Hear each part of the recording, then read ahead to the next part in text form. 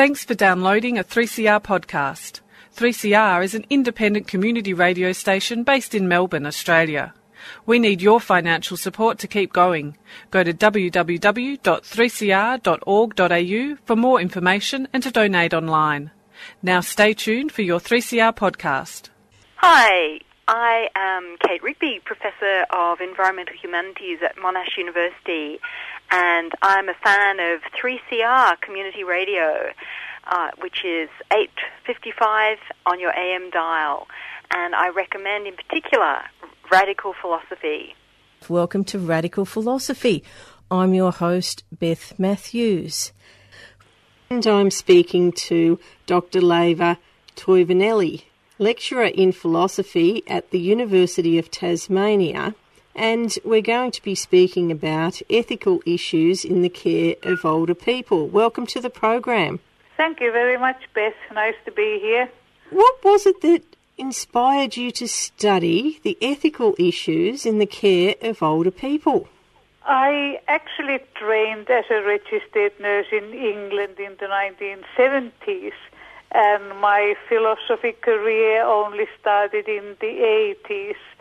I was a first-year student at the philosophy department at the University of Tasmania, and then once I started to do my postgraduate study, I also worked in a nursing home to support myself, and I found that a lot of the ethical issues that arose in the nursing homes, I could actually explain them better, I could understand them better by applying some of my philosophical skills. And then later on, my own parents became quite ill and ended up in a nursing home, so there was that personal interest as well. And of course, more recently, now that I am in my 60s, I take a personal interest in these issues as well. Of course, I'd like to think that I don't have to go to a nursing home, but if I do, I'd like to think that I go somewhere where the ethical issues are taken into consideration.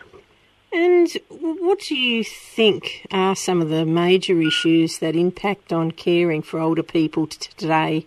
Well, one of the sort of very basic concrete issues that, of course, there are more older people today than there were. People live a lot longer, and conversely, in Australia, the population of younger people is less, so there will be less people to care for more older people. And of course, if you think about Australia being very multicultural, a lot of people, older people, they may not have any family here, or it might be that, well, you know, there is not the community, the kind of community that you would have had, say, like in the country village where I was born, where, you know, my father's family had lived in the same village for generations. My father cared for his parents and so forth. Well, that obviously doesn't happen. And then, of course, if you look at the practical issues like funding of aged care, well, the government keeps telling us that we've got this budget emergency and we need to cut back and we are not entitled to things anymore. And then on a more philosophical, metaphysical level, I would say, well, we think about caring for the people either at home or at conventional nursing homes, but there's no kind of vision of what the alternatives could be, and I think that's the area that we should look at more. Not, well, how do we fund nursing homes, but I think we should try and look at alternatives of how we would get people into more pleasant surroundings even when they are older. Yeah, and look, I suppose one fairly difficult issue can be the use of restraint, particularly when you're dealing with an older person who has dementia, and there are safety issues involved as well. Yes, this is a topic that I've been invited to talk to nurses about a lot over the years, and certainly an area that I have grappled with in my practice as a registered nurse. And why do we use, well, first of all, physical restraints? Well, we think that somebody who is wandering might walk around, trip over something and fall and hurt themselves. Well, the truth of it is, though, that restraints can be harmful. They can cause injuries. if people are tied to chairs as they used to be. And, when the person is trying to get out of a restraint, they could actually die of strangulation, and this has happened. Well, I think one of the better ways of trying to deal with this, in an ideal world, I think there would be a lot more staff who cared for people with dementia, and people would actually be allowed to wander around as much as they liked in safe areas where they were under observation. Then the other area where I think we should very more is the area of chemical restraints. And I mean the use of various kinds of medications, sedatives, night sedations, antipsychotics and so forth, and also various interactions of the drugs. And I think this is an area that's not addressed as much because we think, well, the doctor has prescribed these medications, so they must be okay. And I'm very gratified to see that over the last several years, this is an area that,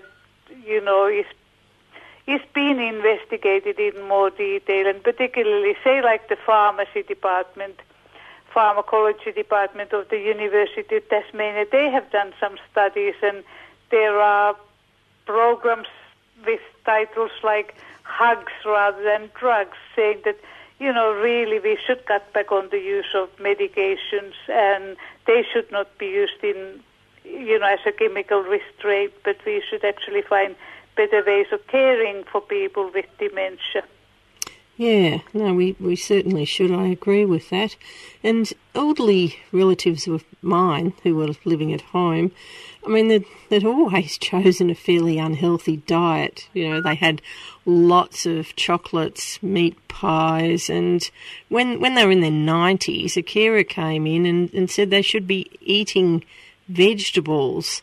And this created quite a bit of conflict between family members who said that they should have the right to continue with their chosen diet. And this raises one ethical issue of whereby reducing people's risk impacts on other people's right to choose and dignity of risk. Yes, this is a very typical example. It's not a very far-fetched problem, but it's a very common occurrence. And looking at the age of your relatives, well, they were in their 90s, so however bad their diet was, well, they'd obviously lived a ripe old age and had done very well. And if you think about at this age, well, what about the person's quality of life? And food is one of the very few remaining pleasures left to these persons. So I think, yes, I would just say, well, good on you, carry on with your chocolates and meat pies.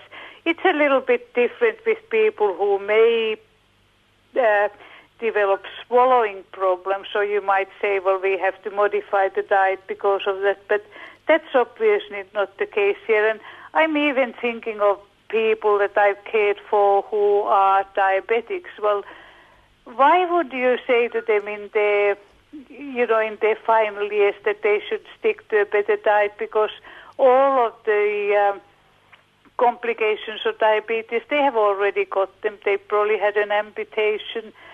They have probably got cardiac disease and so forth. So I think, it's a little bit too late to start worrying about. And I guess the other thing I wanted to say, and this is just a very general comment, that if we really all worried about all the diets all the time, there are so many different fads. We get told so many different things about what's healthy and what's not, and what is the superfood that it's in this week and next week is bad.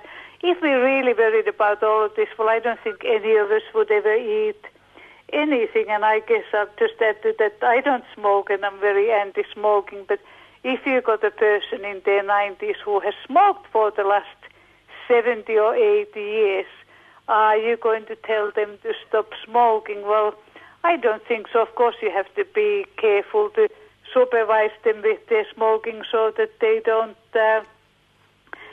harm themselves or pose a risk to others with their smoking. So supervise smoking areas and so forth.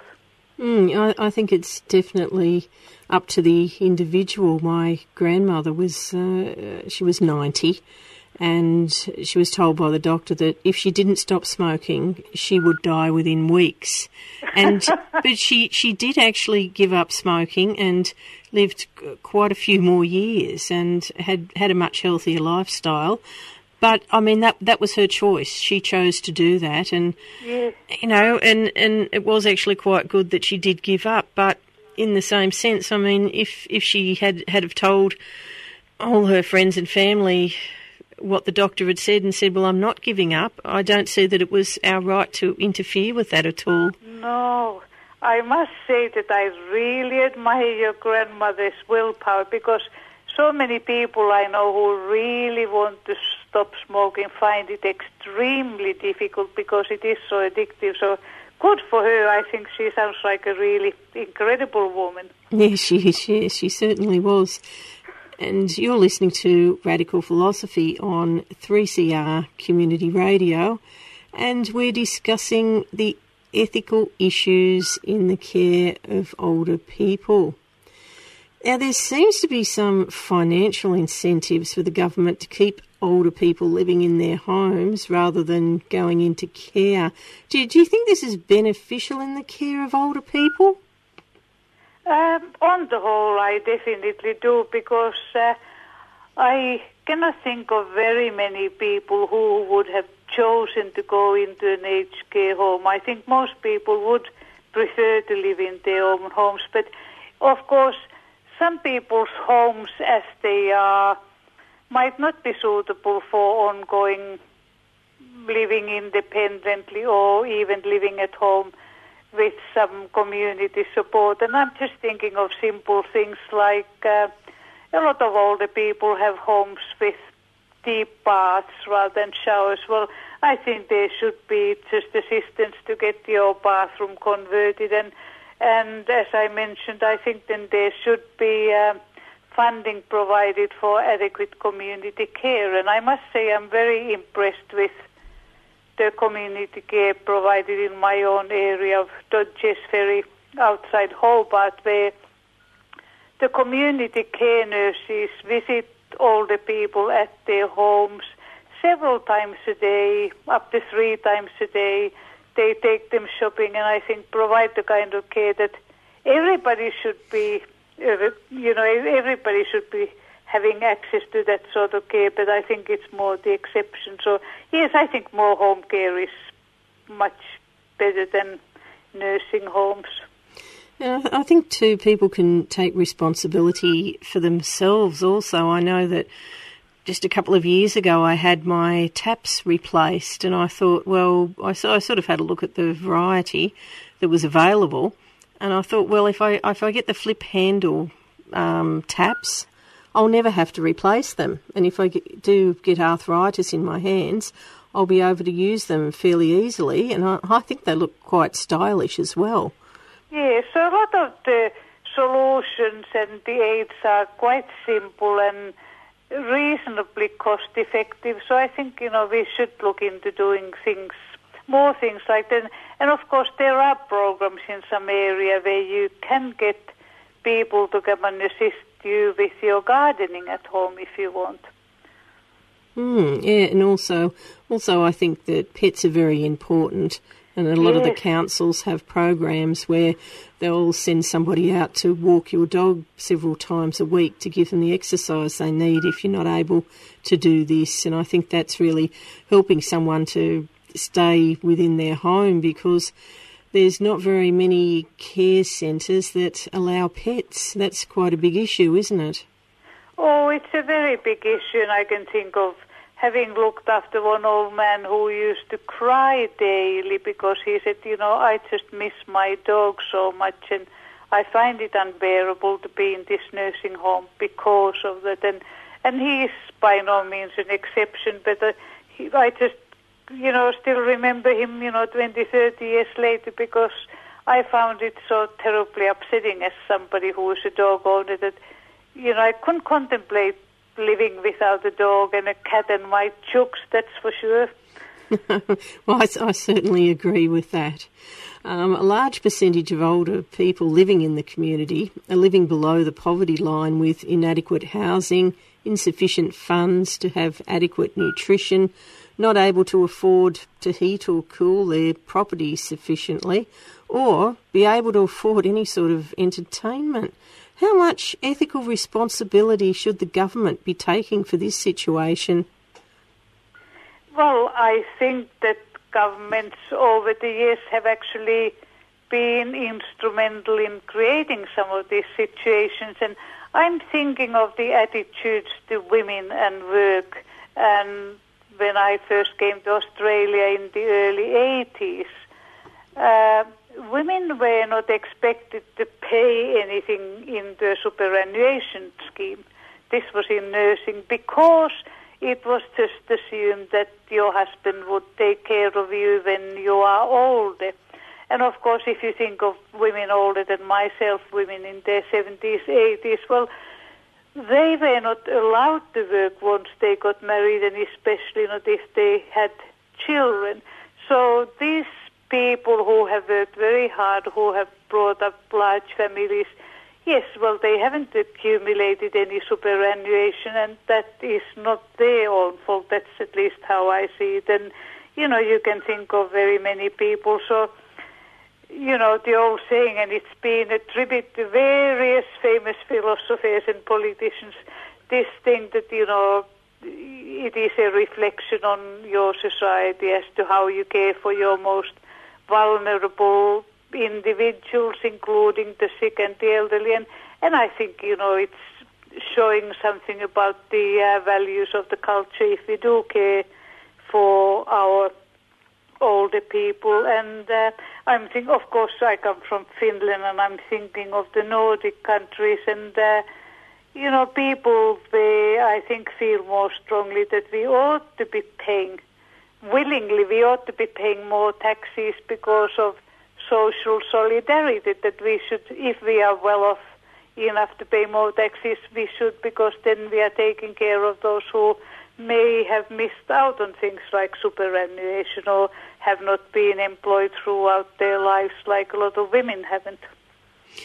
Yes, I think that'd be a fairly easy situation to remedy if the multinationals in the top 1% of the earning population were taxed at a reasonable rate. It wouldn't, there'd be plenty of funds to fund people in their retirement.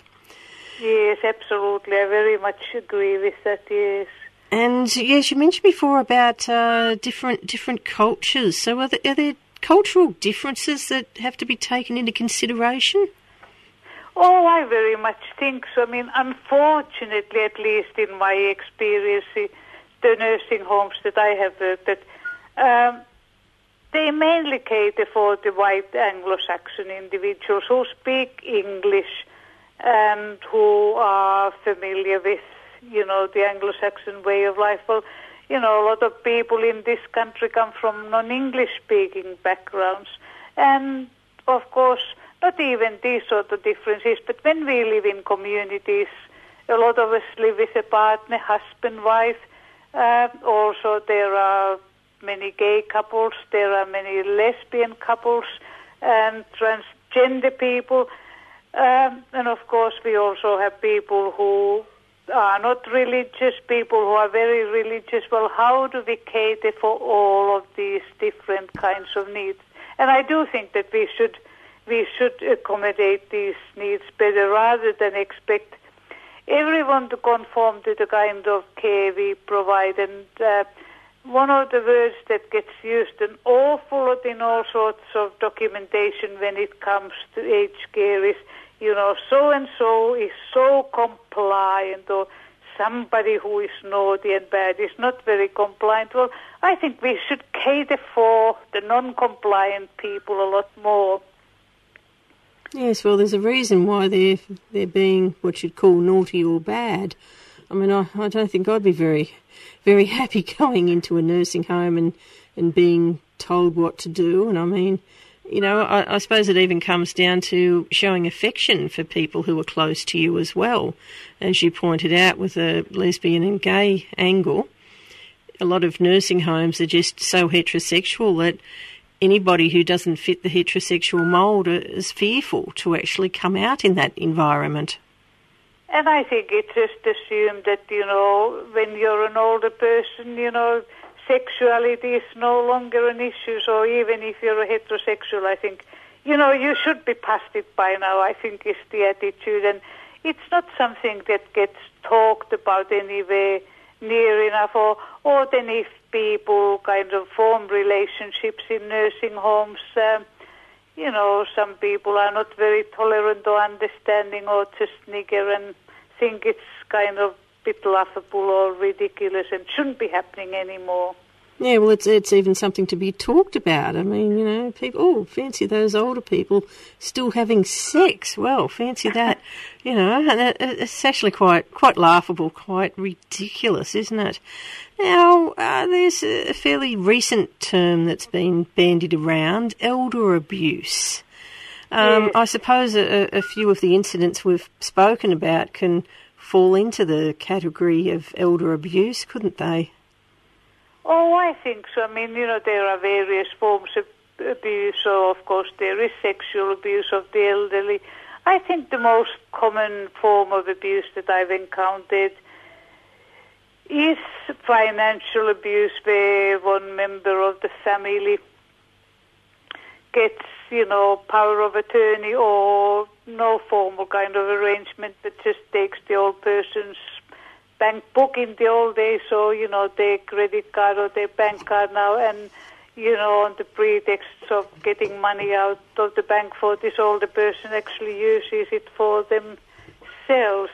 And, of course, if you think about, the kind of more subtle and more covert form of abuse, well, I think just the view that all people are all the same, they are past it, those sorts of attitudes, I think some of them almost amount to a form of psychological abuse, that, you don't give the old person the time of day anymore. They couldn't possibly have anything to say on anything important anymore. So there are degrees of it and forms of it, and unfortunately it is a real issue, and I think something that we really all need to be aware of.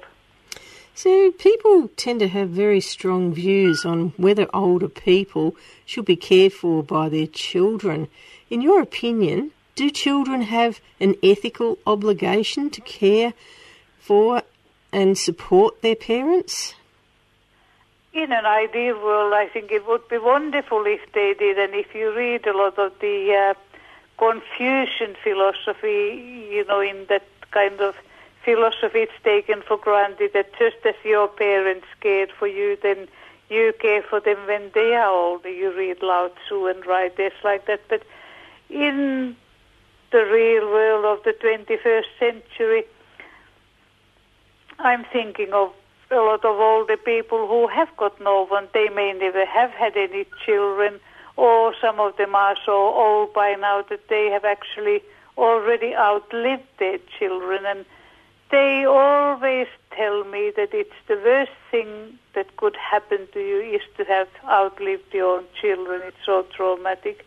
And then, of course, I've also talked to sons and daughters who say that, well, look, my parents were not very good parents, so I don't feel any ethical obligations. They were parents who spent all their money on drinking, gambling. There was never any money in the house. And I had a very miserable, deprived kind of a childhood. So it varies a lot. And, of course, if you think about the geographical distance, a lot of migrants in Australia, not to mention the refugees there, parents are somewhere in another part of the world, and it's just not physically possible. It's not possible in any form or shape to take care of your parents. So, but saying this, I do think that those of us who were not able to do that have actually missed out on something, because I think then you're left with this kind of a guilt that you were living on the other side of the world when your parents were sick and old and died. That's very good points. Well, thank you very much for coming onto the program today. Oh, thank you so much, Beth, for giving me the opportunity to talk to you about a topic that is very close to my heart. Thank you. And I've been speaking to Dr. Leva Toivanelli about ethical issues concerning older people. Well, thanks very much for tuning in to Radical Philosophy. Hope you've enjoyed the program. I've certainly enjoyed your company.